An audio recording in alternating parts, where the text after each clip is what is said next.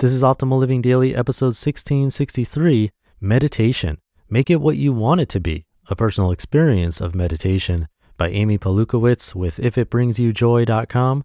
And I'm Justin Malik, your personal narrator, reading to you every day, including holidays. And I'll keep this intro nice and short, so let's get right to it as we optimize your life. Meditation. Make it what you want it to be, a personal experience of meditation, by Amy Palukowitz with ifitbringsyoujoy.com. Lately, I've been on edge, and not just, I'm feeling a little funky edge, more like, if one more thing irritates me today, I'm going to break something edge. I've been trying to figure out what's going on with me, as I'm usually a pretty level person. And then it hit me. I haven't been meditating. Now, let me back up. When I was first really introduced to meditation, other than just hearing about it peripherally as something monks and Buddhists did, I was skeptical. I had a friend who meditated regularly. She took classes. She went on expensive meditation retreats for 10 days or more at a time. She had some sort of guru who was guiding these classes, focusing on pain and locating your, malfunction in life, problems, past life pain. These sessions lasted for hours. There was a lot of crying, sobbing, weeping uncontrollably involved, always done in groups. We would go places and she would have to excuse herself to go meditate in a corner for 5 minutes if she hadn't practiced it that day. I thought, wow, that looks terrible. I'm never doing that. I will stay dysfunctional, thank you very much. All that being said, I've been a loyal yoga practitioner since I was introduced to it during a dance class in college.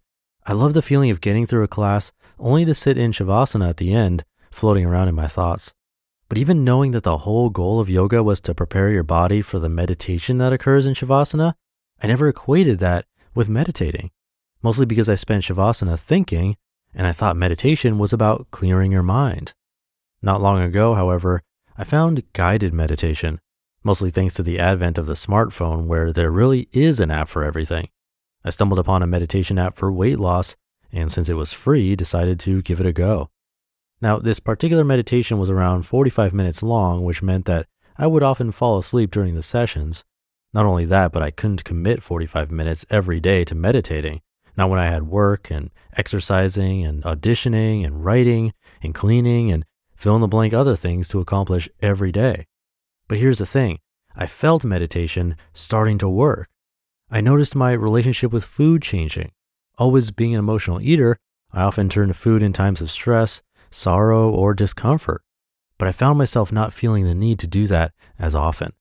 So I decided to try some other subjects. Insomnia, terrible, useless, paralyzing insomnia runs in my family, and I did not escape. It doesn't happen all the time, but when a bout of insomnia hits, I won't sleep properly for months. I went searching and found a sleep meditation app, of course, and wouldn't you know it, the meditations worked. Not every night, of course, but between the breathing techniques, soothing voice of the narrator, and the sweet background sounds, my body would actually relax and rest.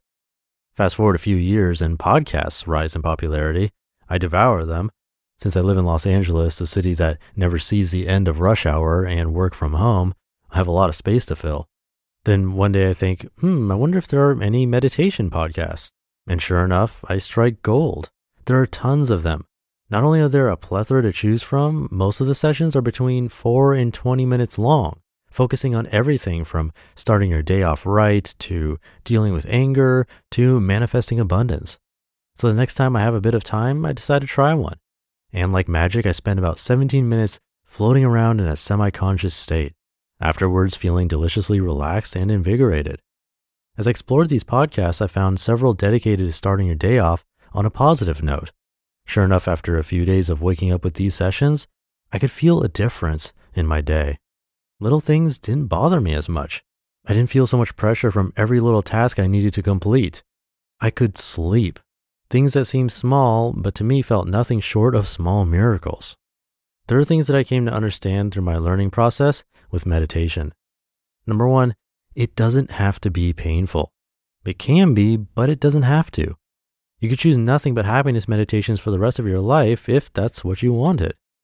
Number two, it doesn't have to be done in groups. I love my alone time. Needing to be with a group of people to experience catharsis is not my cup of tea, and it doesn't have to be. And number 3, you don't have to be focused all the time. Most of the audio I listened to touched on the tendency that thoughts have to wander and stress that it's okay. They gently remind you and guide you back periodically throughout the session. Bottom line on meditation. I think meditation can be whatever you want it to be. If you long for sessions with a guru who guides you and delves into your spiritual pain, that's out there.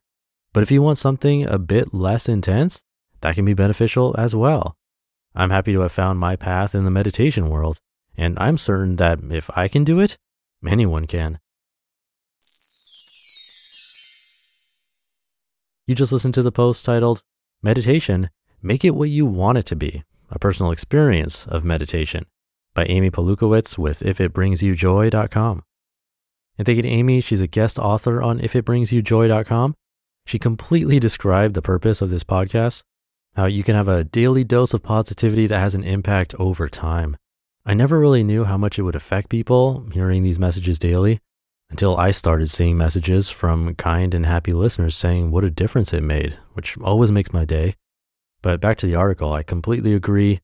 As someone who has meditated for hundreds of hours, if not over 1,000 in formal seated meditation practice, it shouldn't be painful, or at least not always. I do believe there's value in a formal basic seated meditation, and that can be painful. But as she mentioned, there are so many different kinds, and guided meditations are a really great way to start. And I have to mention, back on January 19th, I walked listeners through a meditation myself on the Meditation Minis podcast, so you might enjoy that. Again, that's the January 19th, 2020 episode. I'll leave it there for today. Hope you're having a great day, and I'll be back tomorrow as usual, where your optimal life awaits.